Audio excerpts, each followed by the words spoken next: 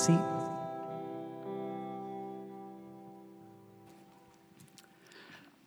O night, divine O night that Christ was born, it was a holy night. It was the night that changed everything. And it was a part of the story, which is the story of all stories that changes every story. And you don't have to understand a ton about the story, but sometimes a little bit of clarification helps. I hope we give you a little bit of that today.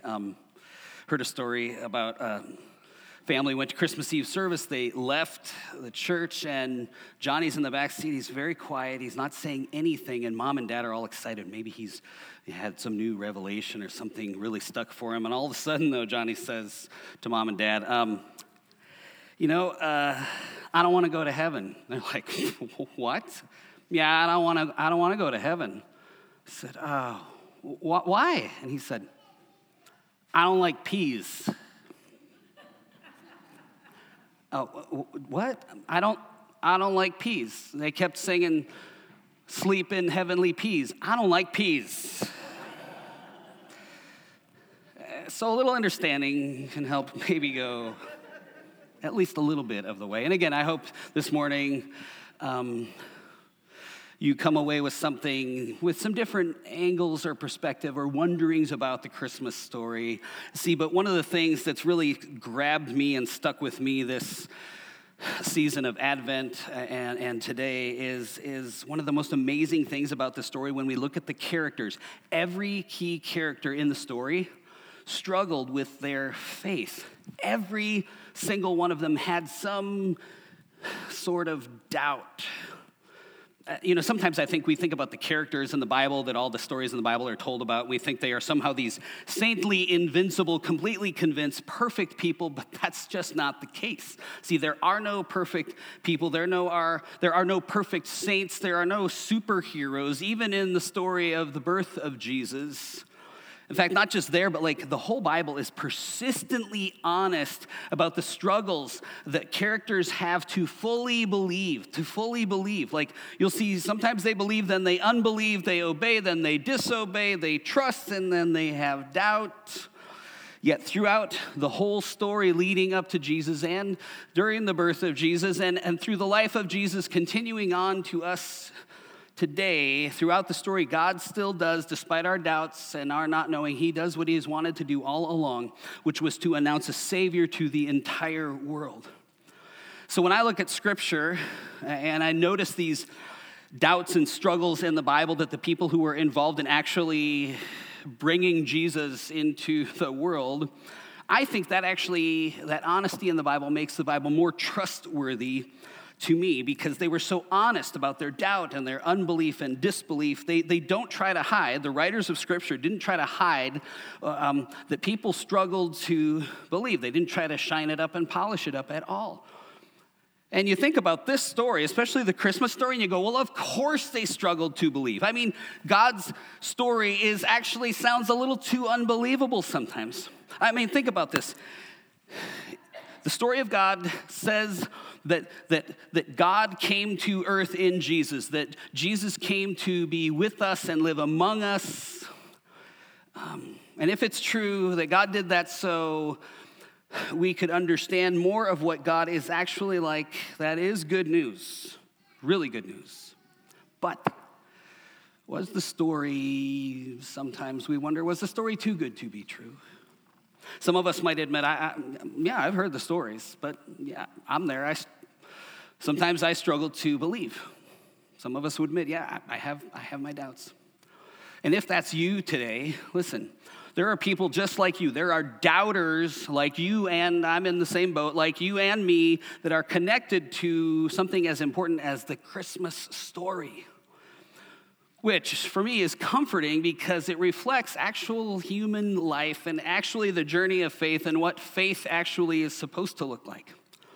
I heard another pastor, he said something like, sometimes people ask me, they ask me, Pastor, do you ever doubt?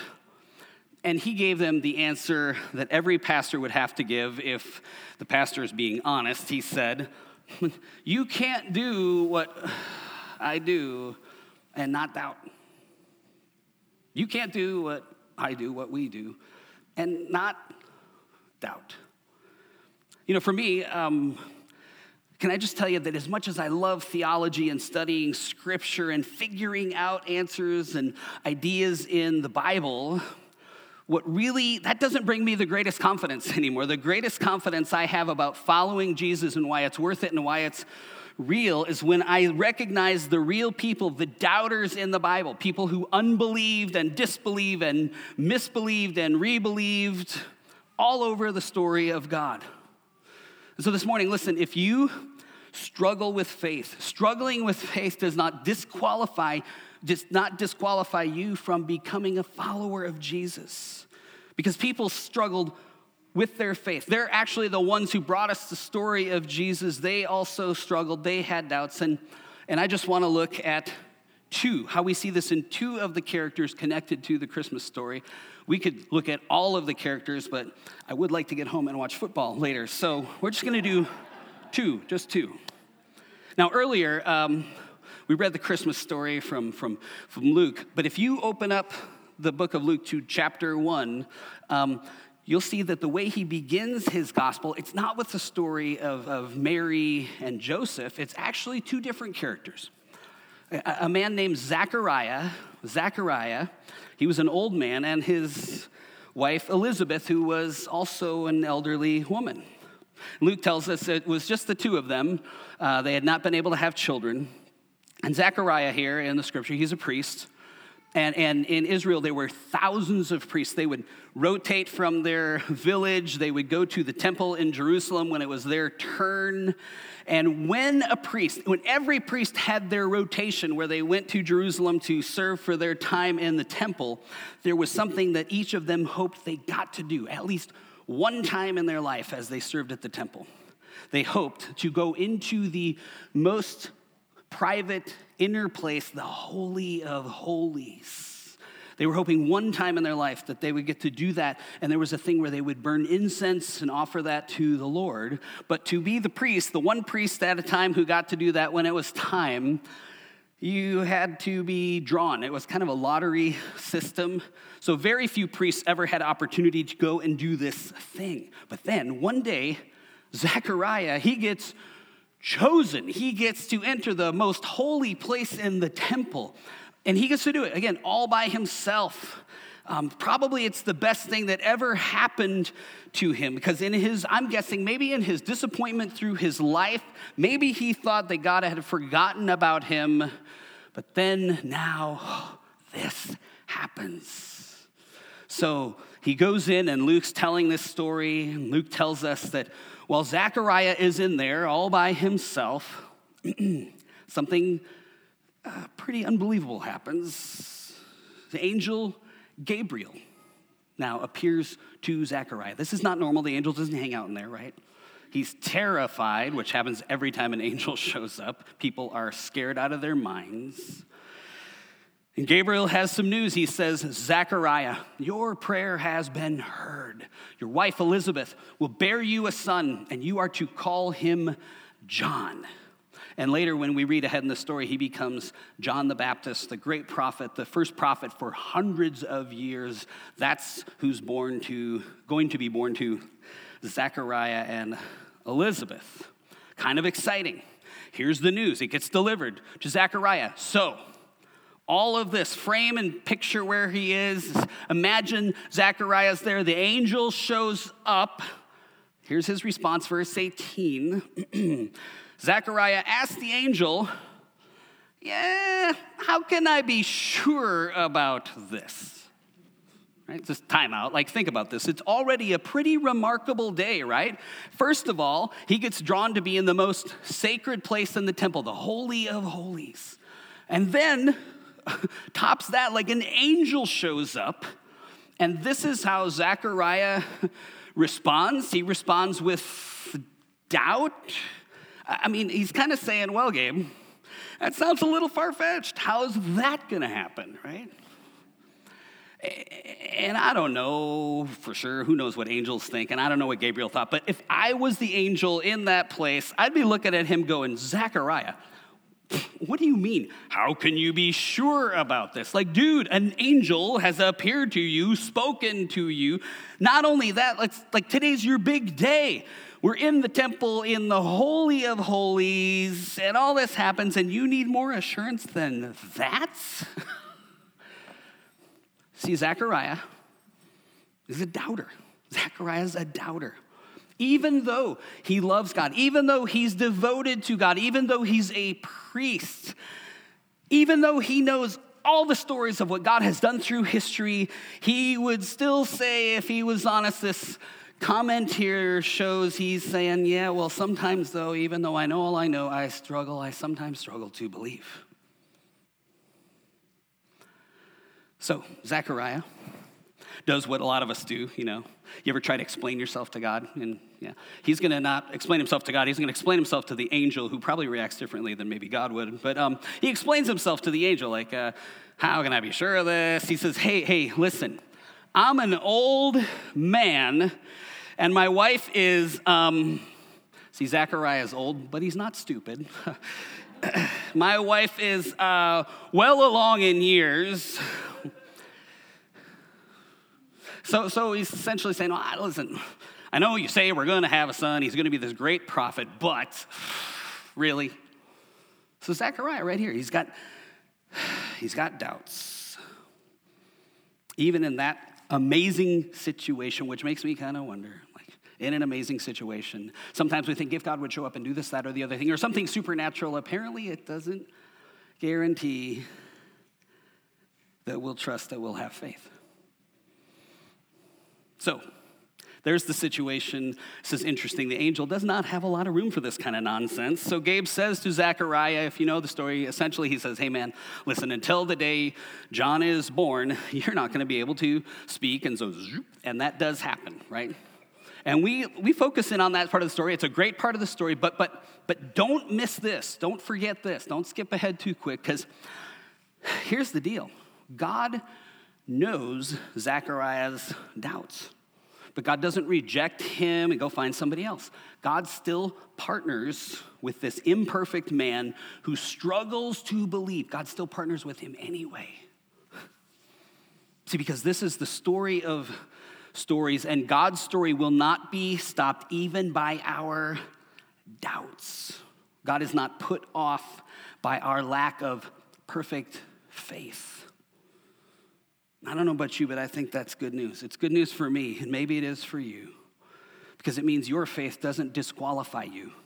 You may not have the answers. Maybe you've believed and then disbelieved, but you can still be a part of what God is up to in the world, even if you say, yeah, I've seen God do great things. I know the story, but sometimes I struggle to fully believe. Listen. Everybody struggled to believe. In this story and all through Scripture, everybody, but that doesn't stop God from doing what God planned to do, to bless the world with Jesus, which is what we celebrate at Christmas. So that was Zechariah, and now we move in the reading of the Scripture, and we would move ahead like Heidi and Liz read earlier.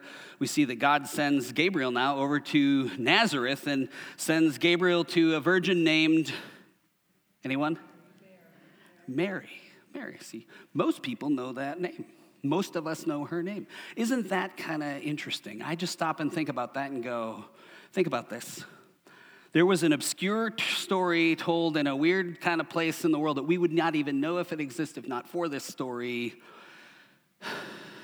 Place you never would have heard of, a long time ago, and everybody in this room, and probably the majority of the people on the planet, know who the mother of Jesus is, that it's Mary. It's an enduring story that stretches whether we follow Jesus or not. For some reason, 2,000 years later, we still know about this story. And the angel goes to Mary, says, Mary, don't be afraid. You have found favor with God. You will conceive and give birth to a son. You will name him Jesus, and he will be very great. Very great. And some of us might even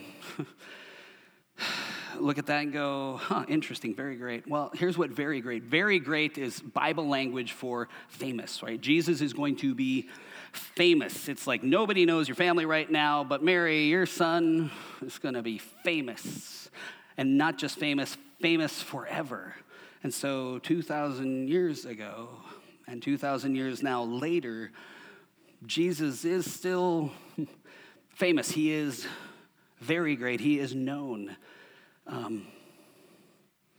So the story endures. The story sticks around. We know who Mary is. We know who Joseph is. And some of us even so going, wow, that is kind of an enduring story. That might mean something. And some of us may be like, oh, yeah, I've heard the story.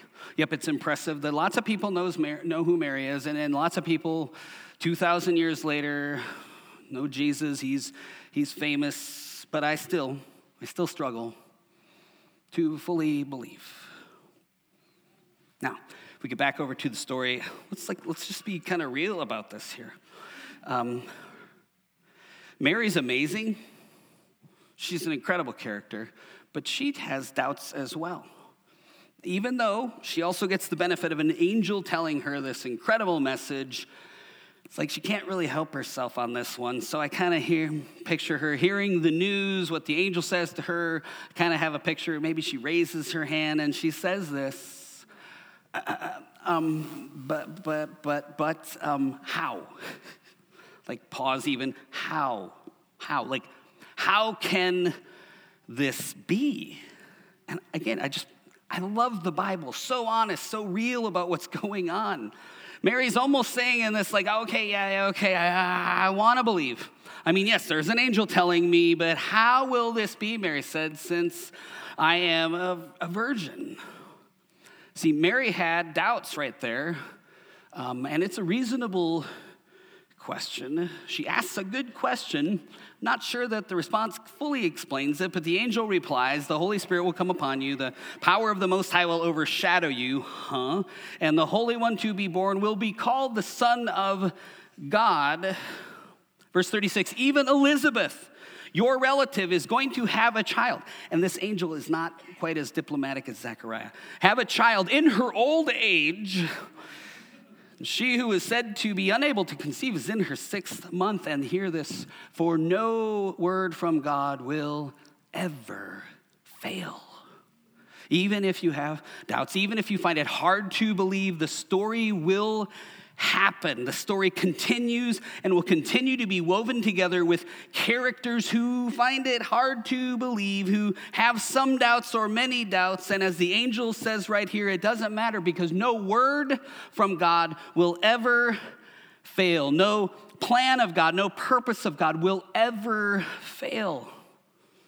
See, that statement from the angel actually, I think, takes pressure off of you and off of me, because the story of all stories is not dependent on people who don't have any questions.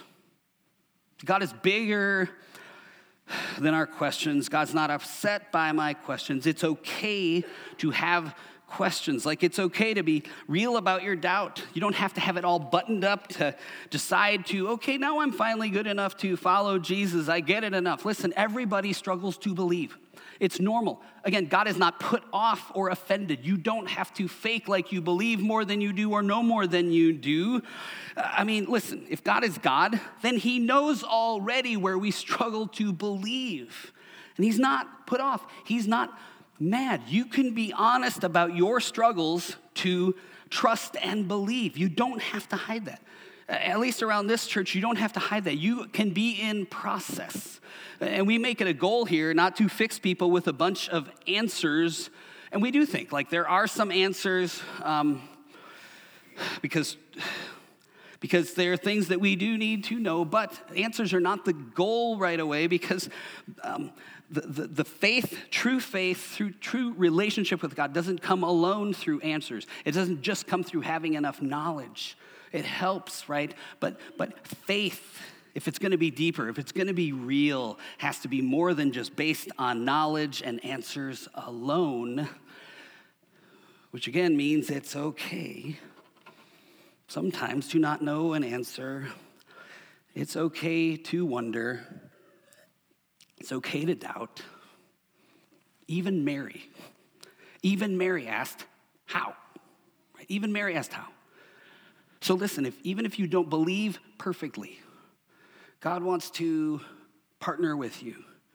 With those of you that have faith, that those that lose faith, regain faith, or have no faith, no word of the Lord will ever fail, says the angel. Now, Mary asks a question. The angel gives, I don't know, was an answer, just makes a statement. Did you notice there, though, that Mary asked this question? So she says, how?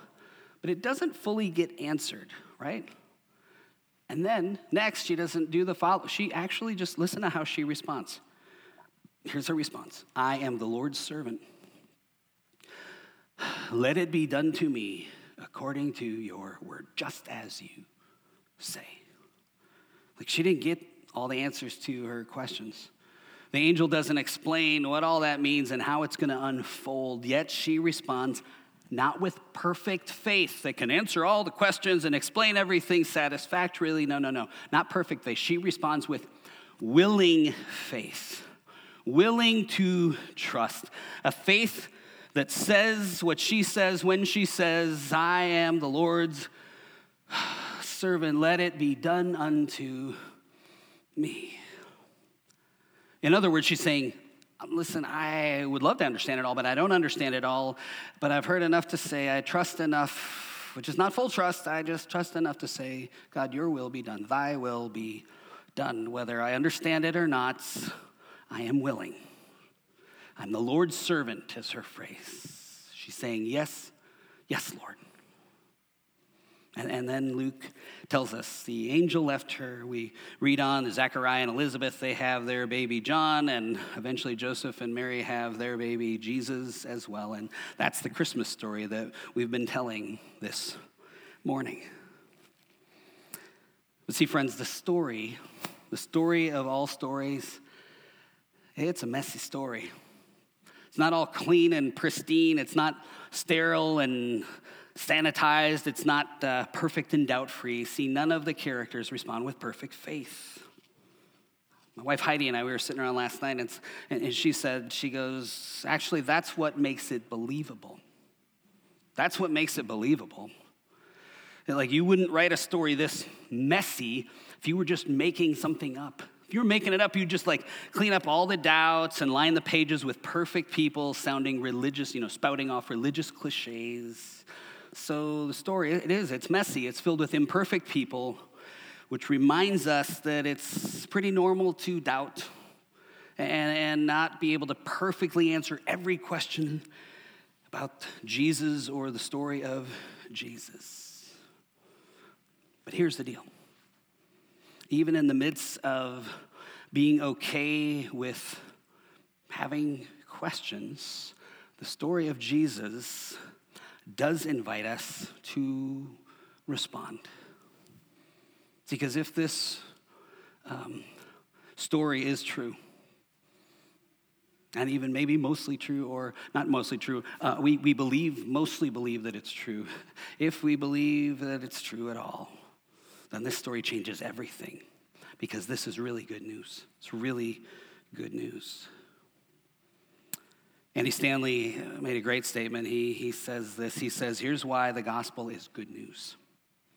Because God loves you when you believe, and God loves you when you can't believe, and God loves us as we come to believe, and God will love you if you never believe.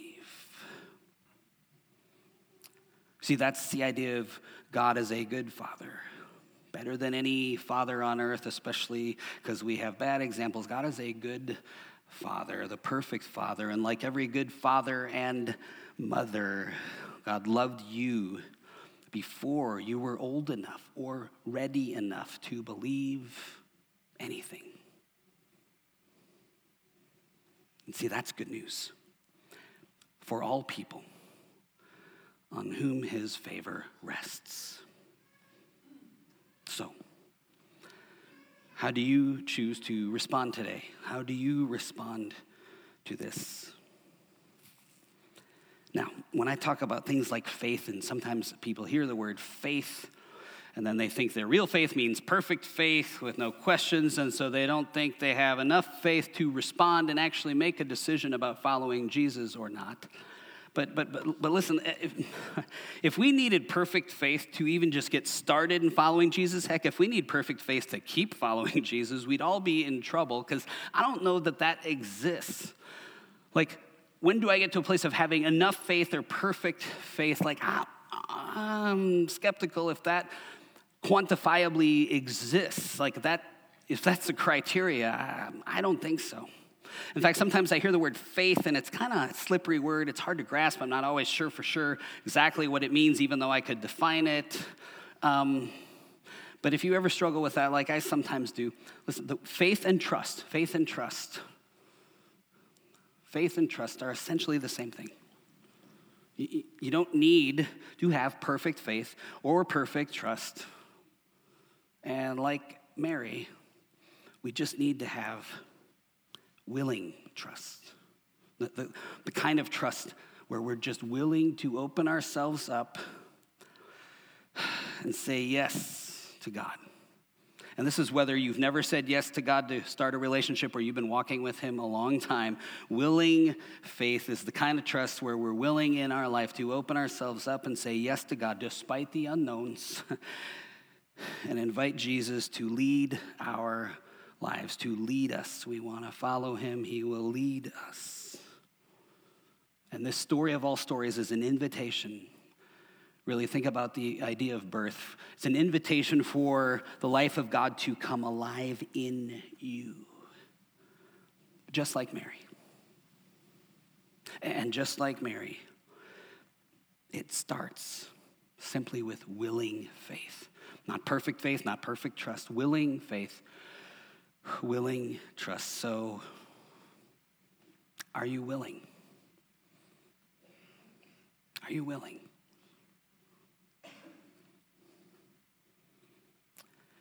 And specifically, if you've not made ever the decision to say yes to following Jesus, or maybe it's been a long time, or you haven't been following Jesus, wouldn't Christmas just be the perfect time to say yes to Jesus and to start doing that? And you can actually begin that journey right now. You can say yes to Jesus. And if you want to make that decision, if your response is that you want to say yes to Jesus, it can start with a simple prayer. As simple as the one on the screen here. Jesus, I say yes to you. I give my life to you. Forgive me. I choose to follow you, Jesus. Come and live with me and within me. And he will. He will. In fact, I'm going to pray that again. And if that's your desire to say yes to Jesus and to begin following him, I'm just going to pray that again. And you can pray with me out loud or in your heart silently. Jesus, I say yes to you. I give my life to you. Forgive me. I choose to follow you. Come and live with me and within me. And friends, you will. You will. Amen? Amen. Hey, if you did make that decision today, we got a couple more things we're going to do here, but when we're done, there's an area, a couch in the back, on that back wall, there's a couch back there, and a few of us are going to be back there, and if you decided to pray to start following Jesus, we want to meet you back there after the service and pray with you. So when we're done and everybody's leaving after the candle lighting, just come on over there, and a couple of us would love to talk to you, pray with you. And by the way, if you prayed that prayer, congratulations. That's a great place to start. It's a great place to start your walk with God.